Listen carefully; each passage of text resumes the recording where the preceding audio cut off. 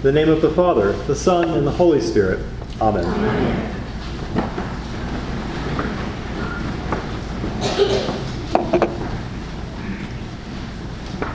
Why are you here this morning?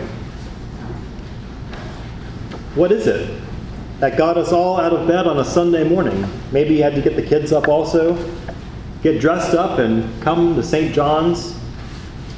I mean, there are plenty of other things that we could be doing right now. I see them all the time on my friends' Instagram posts. Hashtag Sunday Fun Day. What is it that got you to come here this morning? What is it that made you prioritize acolyting or Sunday school over sports practice or games? Because your parents might also be here and they expect you to be here too? Is it so that other people will see you here? Maybe it's because you came here this morning expecting to get a warm fuzzy. Maybe hear Jesus talk about love and acceptance. But if that's the case, you're probably a little disappointed this morning. The message we hear from Jesus in this morning's gospel is a hard one to hear. The message we hear might even cause us to question why we're here. A year or two ago, I was preaching on the Sunday before the 4th of July, which is a major feast day in the Episcopal Church. And I closed my sermon by quoting a few verses from the book of Deuteronomy that was appointed in our lectionary as one of the readings for Independence Day, which was just a few days away. And what I quoted was, "The Lord your God is God of gods and Lord of lords, the great God, mighty and awesome, who is not partial and takes no bribe, who executes justice for the orphan and the widow, and who loves the strangers, providing them food and clothing. You shall also love the stranger, for you were strangers in the land of Egypt." Now, I thought by using this little bit of scripture in my sermon that I was just reinforcing a basic Christian concept. Love your neighbor as yourself. And most people in the congregation got that, and they agreed. But when the service was over, and I was standing in the back of the church shaking hands, I had people come up to me, furious, fuming, that I would mention providing strangers food and clothing from the pulpit. How political, they said. Why would you ever mention this in church?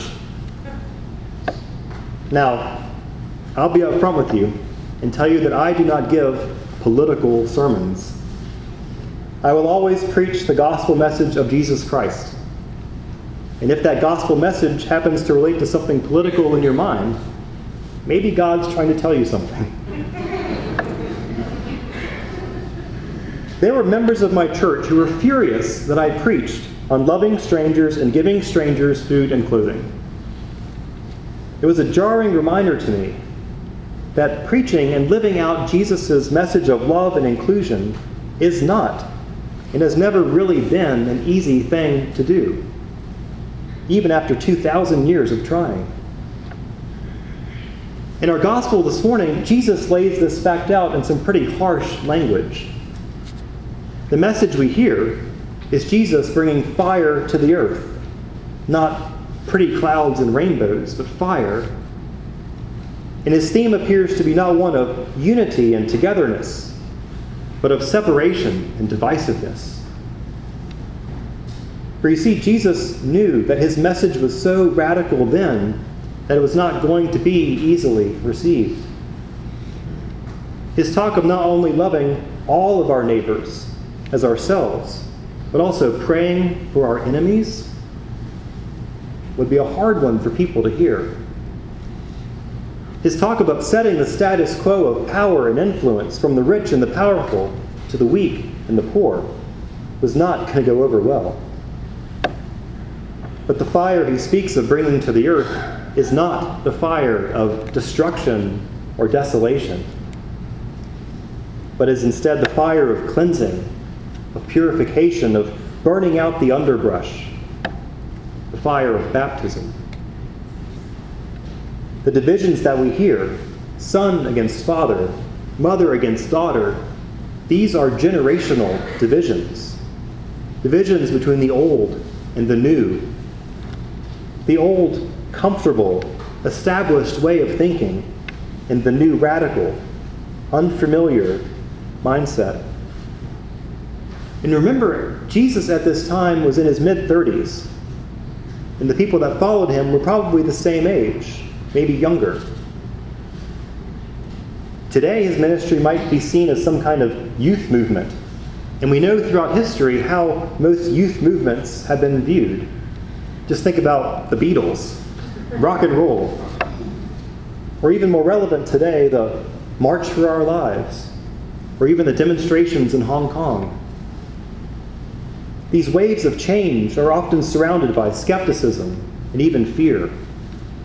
The fear of the unknown, the fear of what if, can be powerful obstacles to change. In his graphic and jolting way, Jesus is telling us that things will probably appear to get worse before they appear to get better. In the letter to the Hebrews we hear about those throughout history who have chosen in their lives to follow God. We are even given a heads up as to what we might expect if we choose to model our lives in the way Jesus tells us to. Those who have come before us have faced some pretty serious reactions from their societies. Torture, mocking, flogging, imprisonment, even being sawn in two. You name it, it happened.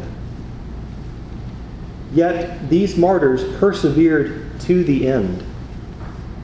The author of the letter says that we are surrounded by a great cloud of witnesses by which to model our lives and to gain strength and encouragement.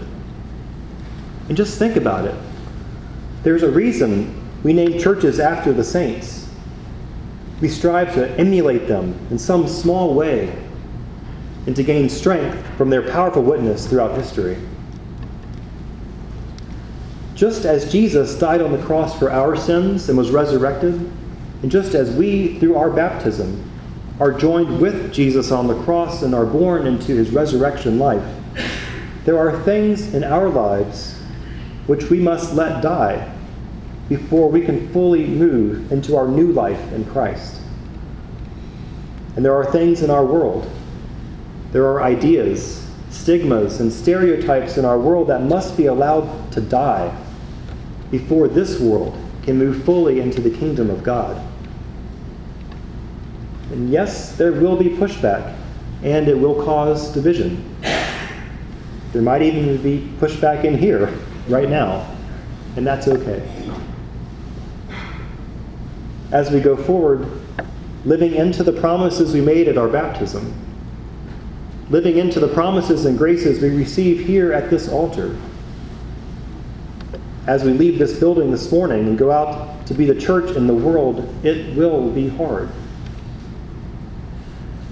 But if you look around this room this morning, this is why we are here together right now.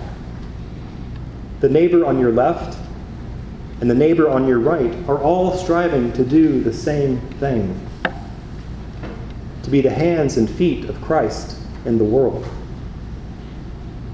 This community is where we are empowered to join that great cloud of witnesses. This community is where we are nourished spiritually and sacramentally so that we can run with perseverance the race that is set before us. This is our calling as followers of Jesus Christ, and with God's help, we can go forth from here and be the body of Christ in our world.